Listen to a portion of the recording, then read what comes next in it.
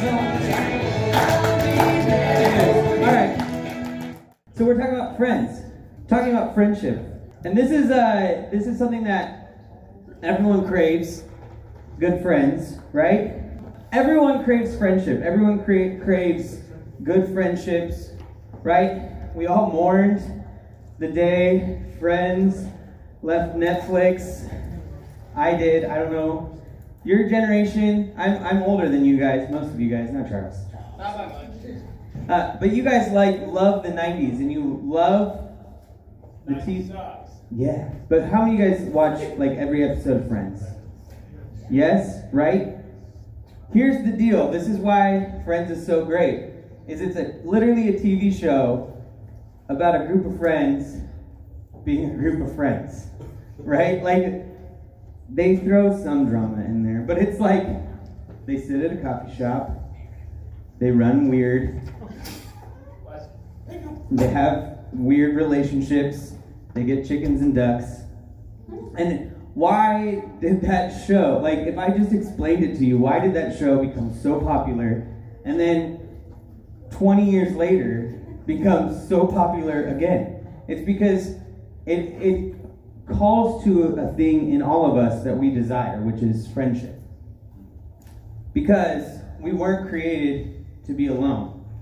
God didn't create the heavens and the earth and then fill it with single things. He filled it with things that had relationships. Right? You can see it in the creation of Adam and Eve, but you can see that God tells them, go and multiply. Right? Make other people so that you can have relationship, so that you can have friendships. You can see it throughout the whole entire Bible that God actually designed, cares, is interested in relationships, and in friendships. I was going to say, this sermon is all about finding your lobster. But it's not actually about, that kind of love. It's about, friendship love. So, it's not your lobster. But really, I'm not going to talk about Friends the entire time. You guys are we're never inviting him back again, because all he talks about is TV shows. No, anyways. The true focal point of that whole show is Monica, if you think about it. Everyone is in that show because of her. And if you take her out, it's a bunch of people who don't really know each other except for her. Does that make sense to anyone else? Yeah. Even though she's not anyone's favorite character, she's mean. Anyways. She is. Okay, so we can see, in Proverbs it says, iron sharpens iron. So one man sharpens another man, right? That's friendship. That's relationship.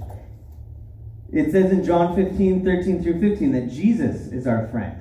That he cared so much for us when he came to earth. He didn't just come to be God on earth. He didn't just come to be our Lord and Savior. He actually came to be our friend.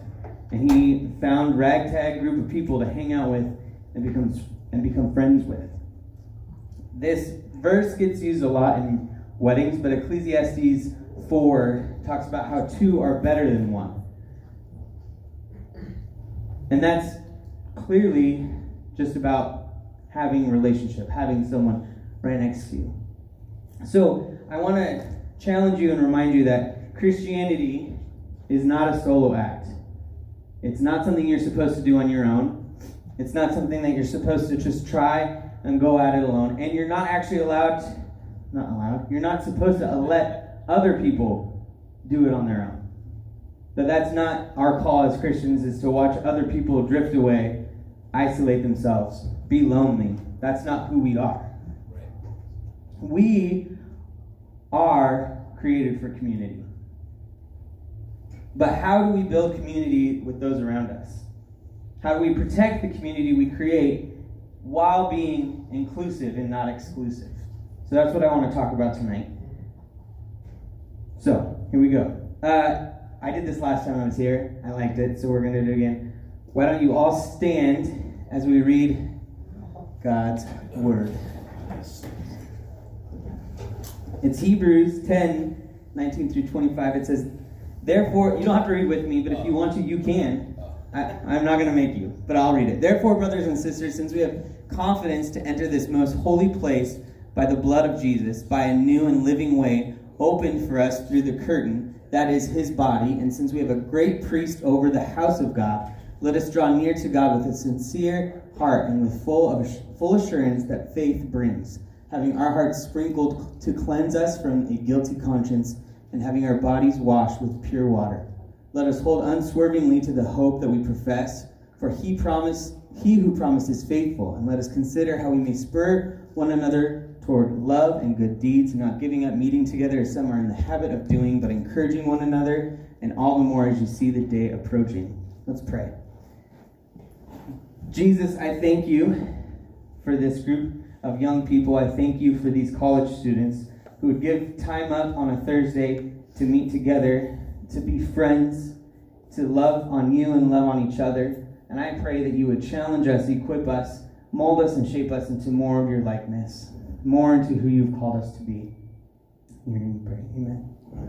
You can sit down. You're welcome.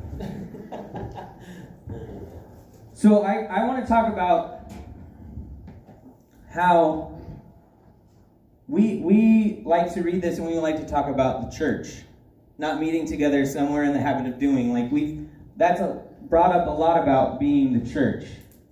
But I want to use the word church and friendship synonymously, because I think that God came to earth to create a people who loved each other. It actually says in the Bible that everyone else will know that we follow God by the way that we love each other. And so I think, and I just talked about this last night at youth group, I think a lot of times we like to separate things in our lives, right? Like last night we talked about dating with middle schoolers and high schoolers. You should have been there. Small groups were fun, especially for Charles and his middle school boys. Because if any group of people loves to talk about dating, it's middle school boys. No, not at all. But the truth is, we like to separate ourselves into these categories. Like, my friendships and my faith, they're not intertangled. I can keep my friendships different than my faith.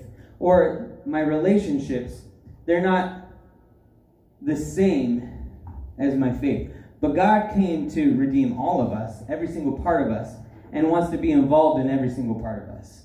Right? So the way that you're a friend, God actually cares about.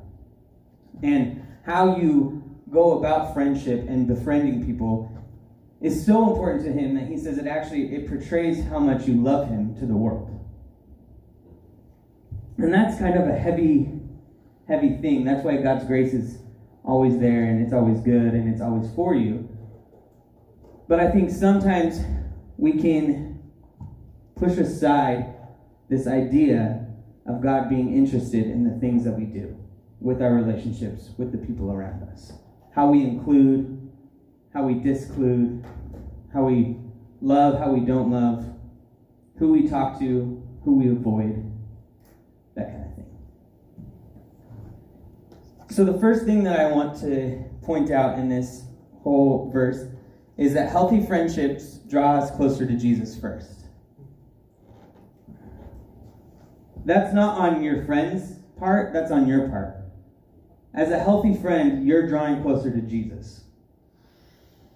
Because at the end of the day, your relationship with Jesus has to be the most important.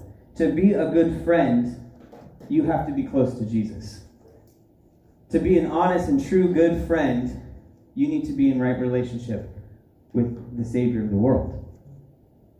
And you see that in this verse. In Hebrews 10:19 through 23, it says, "Therefore, brothers and sisters, since we have confidence to enter the most holy place by the blood of Jesus, by a new and living way opened for us through the curtain, that is his body. And since we have a great priest over the house of God," talking again about Jesus, "let us draw near to God with a sincere heart, with full assurance that faith brings, having our hearts sprinkled to cleanse us from guilty conscience, and having our bodies washed with pure water. Let us hold unswervingly to the hope we profess, for he who promised is faithful." The truth is, real friendship comes out of real godliness. And real godliness comes out of being close to Jesus. It's not one way or the other, it's Jesus. If you want to be a good friend, if you want to have healthy friendships, you have to have more of Jesus. I'm a people pleaser. By nature, I spend a lot of time worried about what other people think and how I can make them happy. And the more and the more and the more that I grow up, the more I realize when I get stuck in those moments, I'm a horrible friend. I'm a horrible husband. I'm a horrible youth pastor. If all that I worry about is what other people are thinking or doing, and I'm not actually considering who I am and what Jesus is for me, I mess things up all the time. And I remember being in college. This is like a weird time of your life where you had lifelong friends from home, right? And it was like proximity made you really, really close. And then this thing happens where everything changes. You're in new environments. You have new people around you. You have new friendships. And it seems like even though you had these friends, the deepness, the realness of your new friend group, it seems like it will be there forever. Right? I remember I had a group of guy friends in college, and we were, like, our whole friendship surrounded around our lunch breaks to Costco for Costco hot dogs and sodas, because it's $1.50. It's the best lunch you can have as a college student because it's dirt cheap and it's really like good. It's quick and you can get back to class. But I like remember thinking, and I was 19, like these are the people that I'm going to be around my whole entire life. And then we're friends. The deepness is there. But the way that we were friends was really important. There's this lie that we like to believe that the relationships that we have, that we build deeply, that if they don't last, then it wasn't worth it. Or if they don't last, then it was all for nothing. But honestly, the deep friendships that I built in college, those are the people that, even if I don't see them for years, when I see them, we're back at that deep place. We're back at that moment of camaraderie, brotherhood, whatever you want to call it. So even though your lives will change after college, and you'll move away from LCSE, I know it's sad to think about. It's such a beautiful place. Or you're Dave and you're here forever. Right? Dave, they'll just have to name a building after you. That's what's going to happen. But the way that you're friends right now is actually really important. The type of friendships that you build right now is really, really important. But it's not as important as the way that you develop your relationship with Jesus. Because people will move away. They'll get married and feel like they're called to Spokane. Who's that? But honestly, if we wrap up our identity, if we wrap up who we are by the friendships that we have created, it can destroy who you are, because it's constantly changing. But the thing that never changes is Jesus. I wish I would have realized that, because I would have spent so less time worrying and fretting about how I was making other people feel.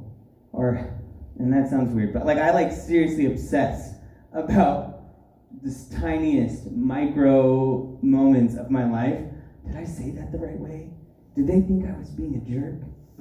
And most of the time people don't even care. Right? But really, if I would just focus that much on my relationship with Jesus, I would be such a better person to all those around me.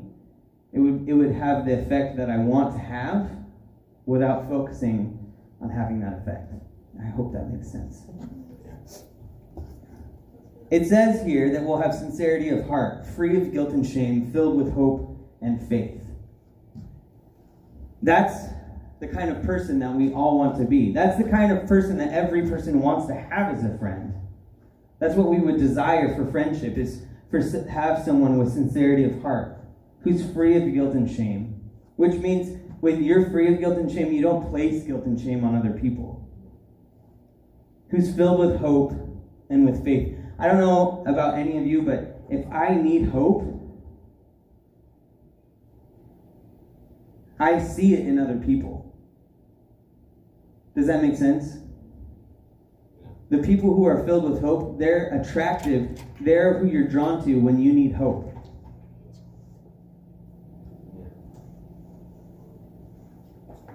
And the person who brings hope into your life is Jesus. So if you lean into him, it makes you a better friend. The next thing that we see is friendship is meant to draw us towards love and good deeds. Right? Again, I'm using friendship synonymous with the church. The church is supposed to be people who do love and good deeds. Like, that's who we're supposed to be. But as a friend group, as Regenerate, we should be about love and good deeds. And what does that mean? It means when someone's car breaks down in the middle of a rainstorm, you're there to pick them up, take them to class, bring them to Regenerate, be their ride when they can't be. It means when you hear about the single mom student who just needs an hour break to do homework, you offer to watch the kid for them. When you hear about the person who's not going to make rent because they just can't make ends meet while they're in school full time, you give up a couple bucks to help them. But you also look for opportunities to bring people along with you as you do those things. One of the most transformational relationships I've had with a person was my first youth pastor. So Josh Lester was the youth pastor when I was in middle school. And he is now a missionary in Africa. If that tells you any kind of person who he, like what kind of person he is. But Josh transformed my life because he didn't let me be a middle schooler on the sideline. But he brought me along his life as he did amazing things. And it wasn't like, like amazing things like he would get a phone call from a friend who had gotten addicted to meth, and he would be like, hey, we're going to go pray for this guy as he comes down off his high. And I'm a middle schooler, and my parents entrusted me to this person, and that's what we did. But can I tell you, it completely transformed what I thought it meant to be a Christian. Instead of just about going to church and about saying the right things, and even pretending to do the right things, it actually showed me that being a Christian meant you go out of your way to love people. I remember another time with Josh. This is super bizarre, but he would be to middle school boys, he'd be like, hey, we're going to get up at 6 a.m. and we're going to do this thing called capoeira, which is really ridiculous. If you know anything, it's like dance, fighting, martial arts with flowy movements. It's not cool.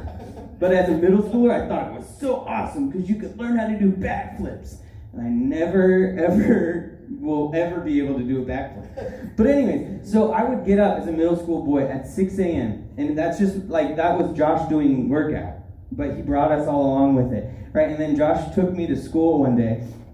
And I remember walking as an awkward middle schooler, after your youth pastor drops you off at school. And I'm walking in and he was like, is that your dad? And I was like, no. He's like, is he your brother? And I was like, no.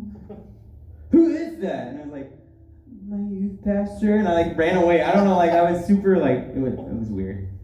But anyways, Josh always had us along alongside him.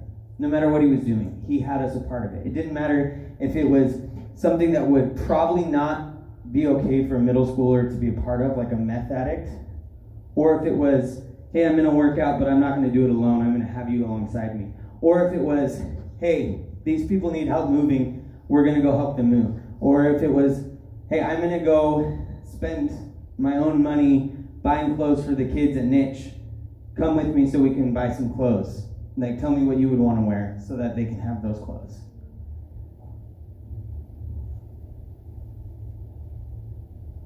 I honestly think about those times so often because it spurred me on to be loving, to do good things. Not because I thought those things were necessary for my faith, but it was just what we did. It was just what Christians did. Yeah. I think a lot of times we hesitate to talk about doing good things because we really don't want to be works-based. Like, we want to be filled with grace, and it's by faith, and it's not by works. But honestly, sometimes I think we need to just be like, no, we can do good things for people. In fact, it should be a mark of who we are that we do good things for people. We give up things. We go out of our way. Jesus said this as he was telling a parable. He talks about a man who's asked to go 1 mile, and then he goes 2. God is always about going the next above, beyond step. But please, hear me out. Don't do this alone. This isn't just a call to go be really awesome people by yourselves.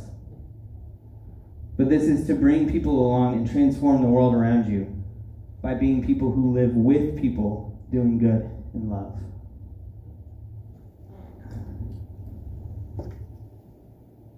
The next thing is friendship draws us closer together. Healthy friendships draw us closer together. It says, not giving up meeting together, some are in the habit of doing, but encouraging one another, and all the more as you see the day approaching.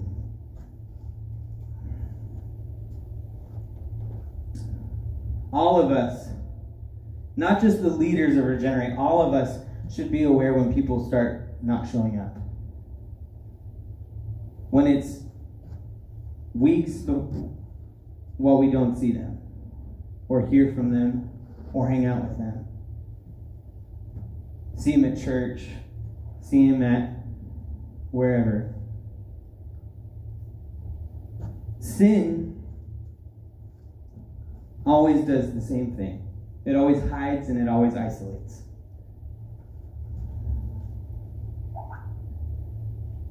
And if we allow ourselves to watch people do that, the honest truth is that we won't have as healthy relationships as we could. The kingdom of God is not full of lonely people. Right. It isn't. But sometimes we allow it to happen. So healthy friendships means that when you see those people straying off to the side, you go after them. You don't allow people to become lonely or isolated, even if it means you have to have really difficult conversations, even if it means you have to confront them about things that are going on in their lives, even if it has to be some owning up to the reason why you feel distant from them. Very real life, just in the last couple of weeks, I have some really close friends that my wife and I had to sit down with and just ask for forgiveness because we had allowed being busy parents. And believe me, we had excuses, like we're really busy, but we allowed that busyness to watch friends drift away. And then go through some really, really hard stuff and not have people right next to them. And it's super humbling to know, You should have been there for people and you weren't. And over and over and over again, you can see where Jesus desires for his kingdom to be one of connectedness, closeness, relationship. And so sometimes you just have to say, hey, I screwed up and I let you drift away.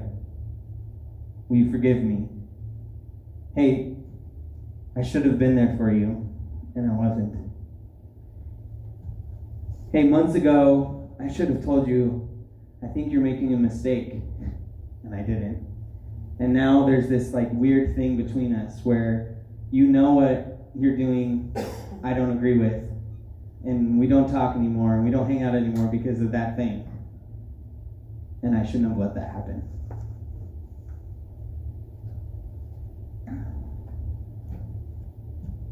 A true friend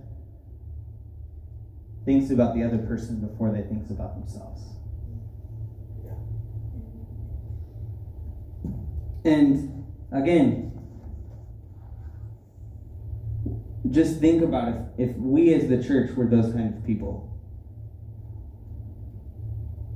where people actually thought that coming to Regenerate means they were going to be connected with people who would love them, never let them be lonely,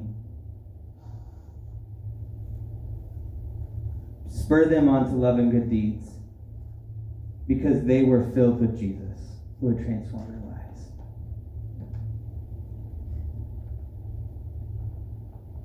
And I am super, super proud of you guys, because I think you guys are those people.